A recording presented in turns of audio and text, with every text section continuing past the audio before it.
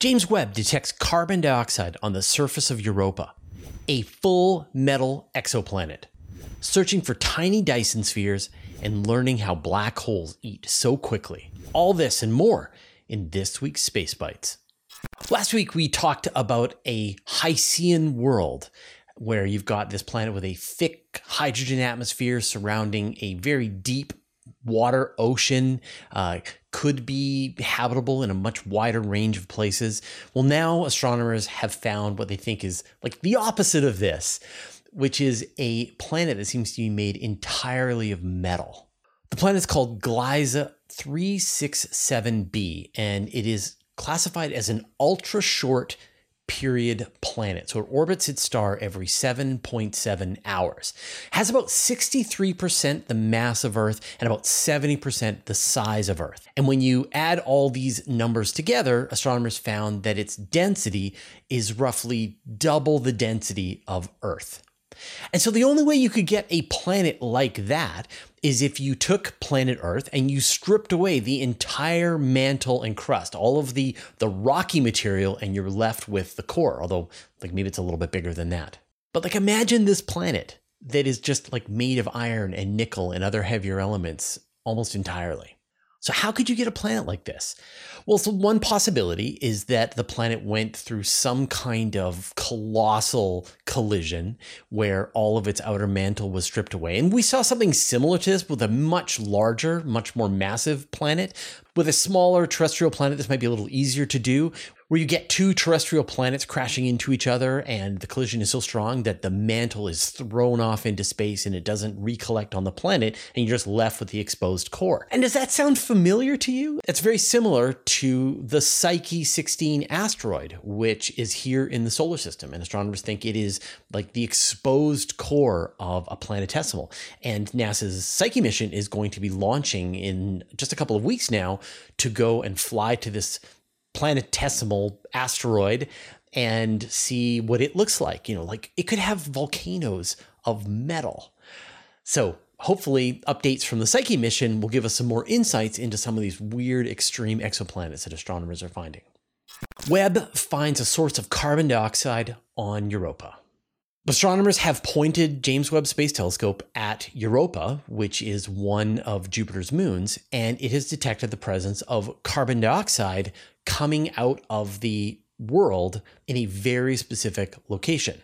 And this is really surprising because there is nothing about Europa that should be generating carbon dioxide. I mean, it's this thick shell of ice surrounding a liquid water ocean, surrounding some kind of rocky interior. You know, there's not volcanoes on the surface of Europa that are going to be belching carbon dioxide into space. And the region is one of the newest parts on the surface of Europa, a place called Terra Regio. And it's thought that this was probably where there could have been a more recent meteorite impact onto the surface of Europa, and maybe its ice had gotten resurfaced around this area. And so it's fairly fresh material on the surface of Europa. And so one of the intriguing ideas is that there is carbon dioxide mixed in with the ocean of water underneath the ice. And then as this reaches the surface, this is being exposed to space and it's kind of eroding away into space. And James Webb was able to detect the presence of this carbon dioxide. I mean, we see carbon dioxide in the Earth's oceans. It is a gigantic sink of carbon dioxide. What I would really like, of course, is this to be the European space whales that are rising to the surface and breathing out. But I will take eroding stores of carbon dioxide in the ice as well. Now, one of the big questions is whether or not there are geysers on Europa. We saw hints of these geysers from the Hubble Space Telescope. And astronomers tried to use JWST to see these same geysers, but according to the scientists, they didn't see any evidence for them. That doesn't mean they're not there. It just means that they weren't able to pick them up while they're seeing this strong sign of carbon dioxide. We're still waiting for NASA's Europa Clipper to make the journey to Jupiter and go into orbit around Jupiter and make a lot of flybys past Europa, and we should get sort of some great answers to this question, as well as the European Space Agency's JWST mission, which has already launched. And so, you know, we're seeing really intriguing ideas about what could be at Europa, and all of the right tools are descending, they're coming together to Europa to get to the bottom of this question. We should be looking for techno signatures. We talk a lot here on the channel about the search for biosignatures. That's, of course, some kind of sign that life is on a planet and is interacting. Maybe it is producing chemicals in the atmosphere like methane or carbon dioxide or water vapor or ozone. And we could use that to find out that there is indeed some kind of life on that planet. But the problem is that all of those types of chemicals are inconclusive. There are organic ways that those chemicals can be produced, and there are inorganic ways those chemicals can be produced. And so, I've provided these examples before. From organic, you could have cows burping. Inorganic, you could have volcanoes burping, and that would still produce methane into the atmosphere. But there are a range of chemicals that we have in the atmosphere on Earth. There is no way to produce them in some kind of inorganic fashion that we know of. So a couple of examples of this are nitrogen trifluoride and sulfur hexafluoride. So these are examples of chemicals that life just can't seem to make. With nitrogen trifluoride, you've got bonds between nitrogen and fluorine. And with sulfur hexafluoride, you've got bonds between sulfur and fluorine. And these are just not chemical bonds that life is able to do. But we know these chemical bonds exist because we've made them. Technology. Our industrial processes have produced these kinds of chemicals and they've put them into the atmosphere of Earth. And so a new paper suggests that if we scan the atmospheres of other exoplanets with telescopes like James Webb Space Telescope, and we see the presence of those atmospheres, then we know there is a technological civilization there that is producing some kind of pollution in its atmosphere with its industry. And I guess a technosignature is a kind of biosignature. And so you've figured out that there's life there because you found an advanced society on that planet. Although I guess there could be robots and they wouldn't be life exactly, but still. Another idea is that we could be searching for Dyson spheres. When Freeman Dyson came up with the idea of Dyson spheres, he kind of assumed that you would build the Dyson sphere at the radius of Earth. And that would give you the right amount of illumination from the sun to give you the same kind of climate on Earth. But that's a big assumption. Like, are we sure that that is the most efficient way? And when you think about the amount of mass that would be required to build a Dyson swarm or a Dyson sphere, you're going to try to optimize that process. So a new paper came out from Jason Wright, who I've interviewed several times in the past, and he tried to figure out what is the most efficient, what's the most optimum way to build a Dyson sphere when you consider the amount of mass that you're using, the amount of energy that you're trying to harvest from the star, and then of course all of the waste heat that you're going to be producing. And what he found was that instead you actually want your Dyson sphere to be pretty small. So small that the surface temperature of the sphere is more like about 300 Kelvin. And so it's a very efficient use of mass. You're going to be extracting all of the energy from the star. You're going to be using it for your process. And then the waste heat that's coming out of that Dyson sphere is going to be at 300 Kelvin. And that gives you a signature to look for. In other words, you could be scanning the universe looking for these point source objects that are shining at around 300 Kelvin, and that could tell you that there could be a Dyson sphere there. And Jason also said that you could actually distinguish between the ones that are partly completed and the ones that are fully completed. So you can imagine if there's some alien empire out there that is expanding out in space, one of these grabby aliens, you could see this sort of central area where all of the Dyson spheres have been completed, and then the half-completed Dyson spheres as this sort of expanding sphere around the area, and that would be this telltale signature that there's an advanced civilization over there in space. Astronomers watched a gamma ray burst move through the solar system. So in October 2022, a very powerful gamma ray burst was detected here on Earth. This was probably an extremely massive star that underwent a core collapse, and the light had traveled for about 2.4 billion years.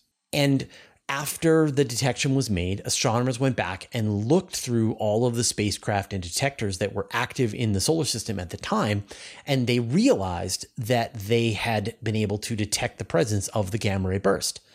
So the first spacecraft to detect the gamma ray burst was NASA's Stereo spacecraft, which is actually looking at the sun, but it detected the particles passing through the environment and registered it. That astronomers were able to figure that out later. And then about 100 seconds later, the gamma ray burst hit Earth, and a bunch of space-based detectors were able to find it.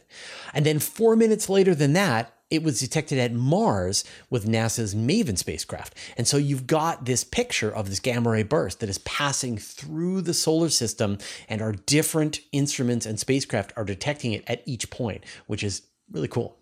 Every week, we do a vote here on our channel, a way for you to tell us what was the best story of the week. And last week, the winner by a landslide was that James Webb had found this possible first Hycean world and a possible biosignature in the atmosphere of this world. So, like, obviously huge news, and you all were quite excited about that. So thank you everyone who voted last week. Just remember, this vote will show up in the community tab. Like if you're scrolling in your phone on mobile and you go through a bunch of videos and then you see the vote, just take a second and give us a vote.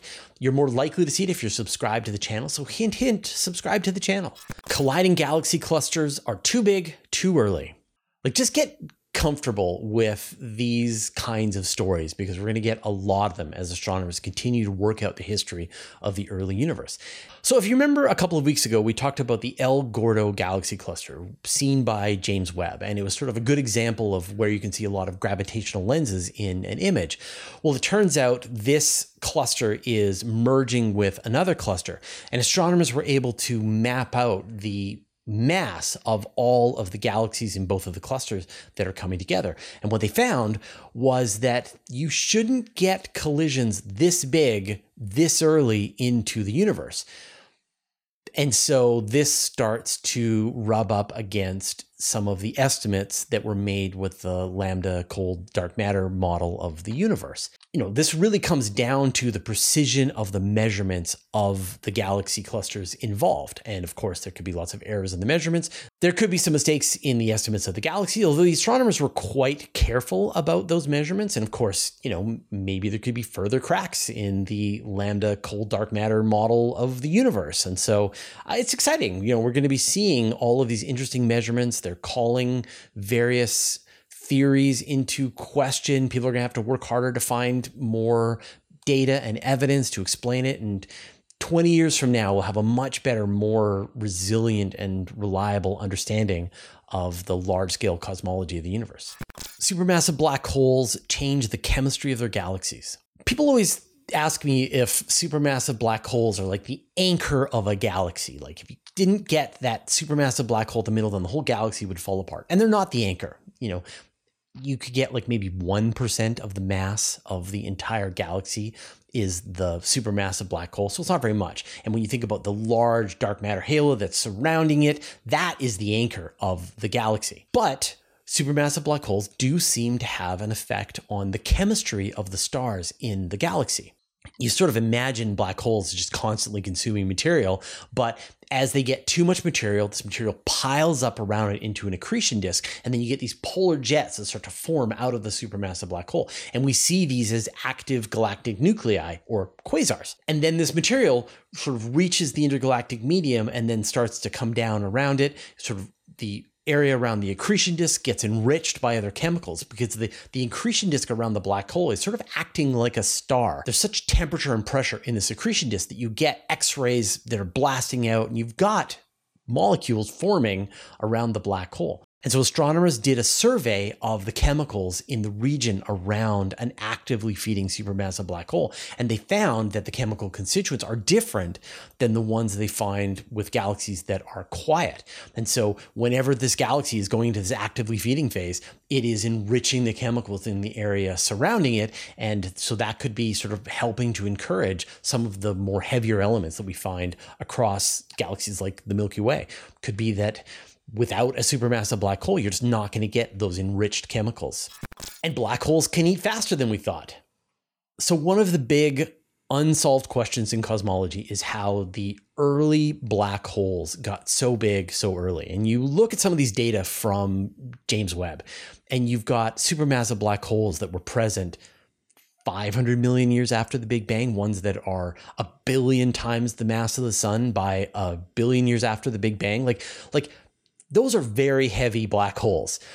And astronomers have tried to work out how these black holes could get so big so quickly. You sort of imagine you get one big star, it explodes as a supernova, leaves a black hole, another one happens over here, they meet, they merge together, they feed on material around there, but it's really hard to get to 1 billion times the mass of the sun from this bottom-up process. And so the one idea is that, well, maybe you get these black holes, they just form directly out of this large cloud of material, and then you can get a black hole that maybe has 1 million times the mass of the sun without having to go through all that pesky merger stage. But maybe black holes can eat faster than astronomers originally thought.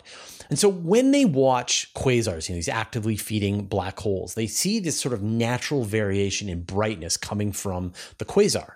And astronomers assume that this was just, as material was falling into the quasar. But a new simulation shows that as a disk of material starts to form around the black hole, you get these sort of torquing forces that will strip away this inner ring of material and possibly even put it into a different tilt than the outer accretion disk that surrounds the black hole. And the black hole is able to very efficiently consume this inner ring. And so you get a lot more bright activity around the black hole as this material is being consumed. And then the black hole gets a little quiet and pulls the next chunk of material out of this outer ring into the inner ring and then feeds on that. And it seems like it might be very efficient. And so in fact, black holes might be able to consume the material in their accretion disk a lot more quickly than astronomers thought. And so now actually bottom up merging black holes is back on the table. We're over our summer hiatus, and that means that our questions and answers shows are back. We did the first live stream on Monday at 5 p.m. Pacific time, and we're going to do them every Monday. And so if you want to ask me questions about space and astronomy, I will stick around and I will answer as many of the questions as I have time for. And then we edit all of those questions down into the Q&As, and you see those come out every week. We should have the next one come out on Tuesday, and then every Tuesday after that. And so when we do the show, the first hour or so, I record the episode for the Q&A, and then I stick around for as much time as I have energy for to just keep answering questions, and that's called overtime. We make the episode unlisted after we finish doing the live stream, mostly because YouTube's algorithm punishes very long, low production videos, and so we don't want to keep that in the feed. But if you know the link, you can find the episode. We've added a new perk for the patrons, which is a patron-only podcast feed. We do a monthly question show just for the patrons, which runs, the last episode was like 2.5 hours long, and we put that into the patron-only feed, give you sort of behind-the-scenes information about what we're doing with Universe Today, and I try to get through every single question. As well, we're going to be putting all of these overtime segments from the live show into this patron-only feed. So it's a very convenient way. You can get the QA, and then you can also get the overtime in a separate patron-only feed. What I like best about this is that you can just take your own personal RSS feed and add it to your podcast app. And then just like our regular Universe Today podcast, these will show up for you when the new episodes are ready. So you don't have to remember to go to the website and download it or listen to it on your computer. That's really uncivilized. You just want to be able to have it show up in your podcast and be able to listen to it. And that's what this does. So if you are into podcasts, if you much prefer podcasts as a way to get your space and astronomy news, and you want to support the work that we do, consider joining our Patreon at patreon.com/universetoday, and then you can sign up for this patron-only feed and get lots of additional content. SpaceX test engines for the Lunar Starship. When NASA returns to the moon in 2025, with Artemis 3, they're going to be using a modified SpaceX Starship as their landing system. This is going to fly separately to the moon. It's going to go into orbit around the moon. And then when the NASA astronauts show up in their Orion capsule, they're going to move to this gigantic lunar lander, and then they're going to use that to go down to the surface of the moon. But what's different about this mission from other missions is that this thing is going to have to stay in lunar orbit in the coldness of space and go through various temperature fluctuations for potentially several weeks, several months, much longer than any landing system has ever been developed to handle. And so one of NASA's big questions is, can you restart the engines when it's been in the coldness of space for a long time? And so SpaceX just did a test where they took one of their Raptor engines, cooled it down to the kind of temperature that you would expect the engine to be at when it's at lunar orbit, and then they were able to turn it on, fire it for the duration that NASA needed, and demonstrate that, yes, indeed, this engine can handle a cold start. And so at this point, NASA has signed a $2.89 billion contract with SpaceX to provide the landing system for Artemis 3. And they've signed a further $1.15 billion contract for Artemis 4. And so there's like a lot riding on getting Starship flying and getting it to be the human landing service so that it synchronizes with all of the work that NASA's doing for the Artemis 3 and eventually the Artemis 4 missions. 2023 was the hottest summer on record. All right, I know you all suspected this, but now the numbers are in, and the entire summer, June, July, and August of 2023 were the hottest summer since people have been keeping records since the mid-1800s. The average temperature was 0.23 degrees Celsius than any other summer on record, and 1.2 degrees Celsius higher than the average between 1951 and 1980, and then higher than the historical average pre-industrial. Obviously, this led to a bunch of issues. We had the Canadian wildfires, you had the US heat waves, you had the Antarctic Ocean ice loss, and the increased hurricane activity that's happening right now. And that's it. Just like no good news, just hottest summer on record. Finally, OSIRIS-REx is coming home on Sunday. So if you're wondering what you're going to be doing on Sunday, I recommend that you're going to be glued to NASA television and watching as the OSIRIS-REx mission returns to Earth. Coverage is going to start at 10 a.m. Eastern Daylight Time, which is 7 a.m. for me. And this is when the OSIRIS-REx mission is going to deploy its return capsule. It's going to pass through the atmosphere, and it's going to land at the U.S. Department of Defense's Utah Test and Training Range. And then they're going to retrieve the sample, bring it back, put it into a refrigerator, and then open up the capsule in the coming days and sort of make sure that all of the samples are there, and then scientists will get to work on it. So we'll talk more about how it all turned out next week, but if you want to sort of watch the moment live, Sunday at 10 a.m. Eastern Time. All right, I'm going to talk more about searching for techno signatures in a second, but first I'd like to thank our patrons. Thanks to Mark Anstis, Joel Yancey, Antonio Lofilara, Dustin Cable, Just Paul Davis, Vlad Shiplin, Jay Dennis, David Giltoned, Modso, George, Jeremy Mattern, Jordan Young, Tim Whalen, Dave Veribioff, Andrew Gross, and Josh Schultz, who support us at the Master of the Universe level, and all of our other supporters on Patreon. Every time I talk about some way to search for life in the universe, to search for evidence of extraterrestrials, of advanced civilizations, I get some version of this in the comments where people say something like, why would we think that aliens would use radio waves to communicate with us? Why do we think that aliens would be having nuclear wars that we could detect? Why do we think that aliens are going to ruin their planet with carbon dioxide and cause runaway global warming? Why are we looking for these things? And, my response to this is like, what else have you got? Like, all astronomers are doing is they're taking the cleverest ideas they can think of, both the kinds of evidence that humanity gives off into space, as well as the kind of evidence that just planet Earth is giving off into space.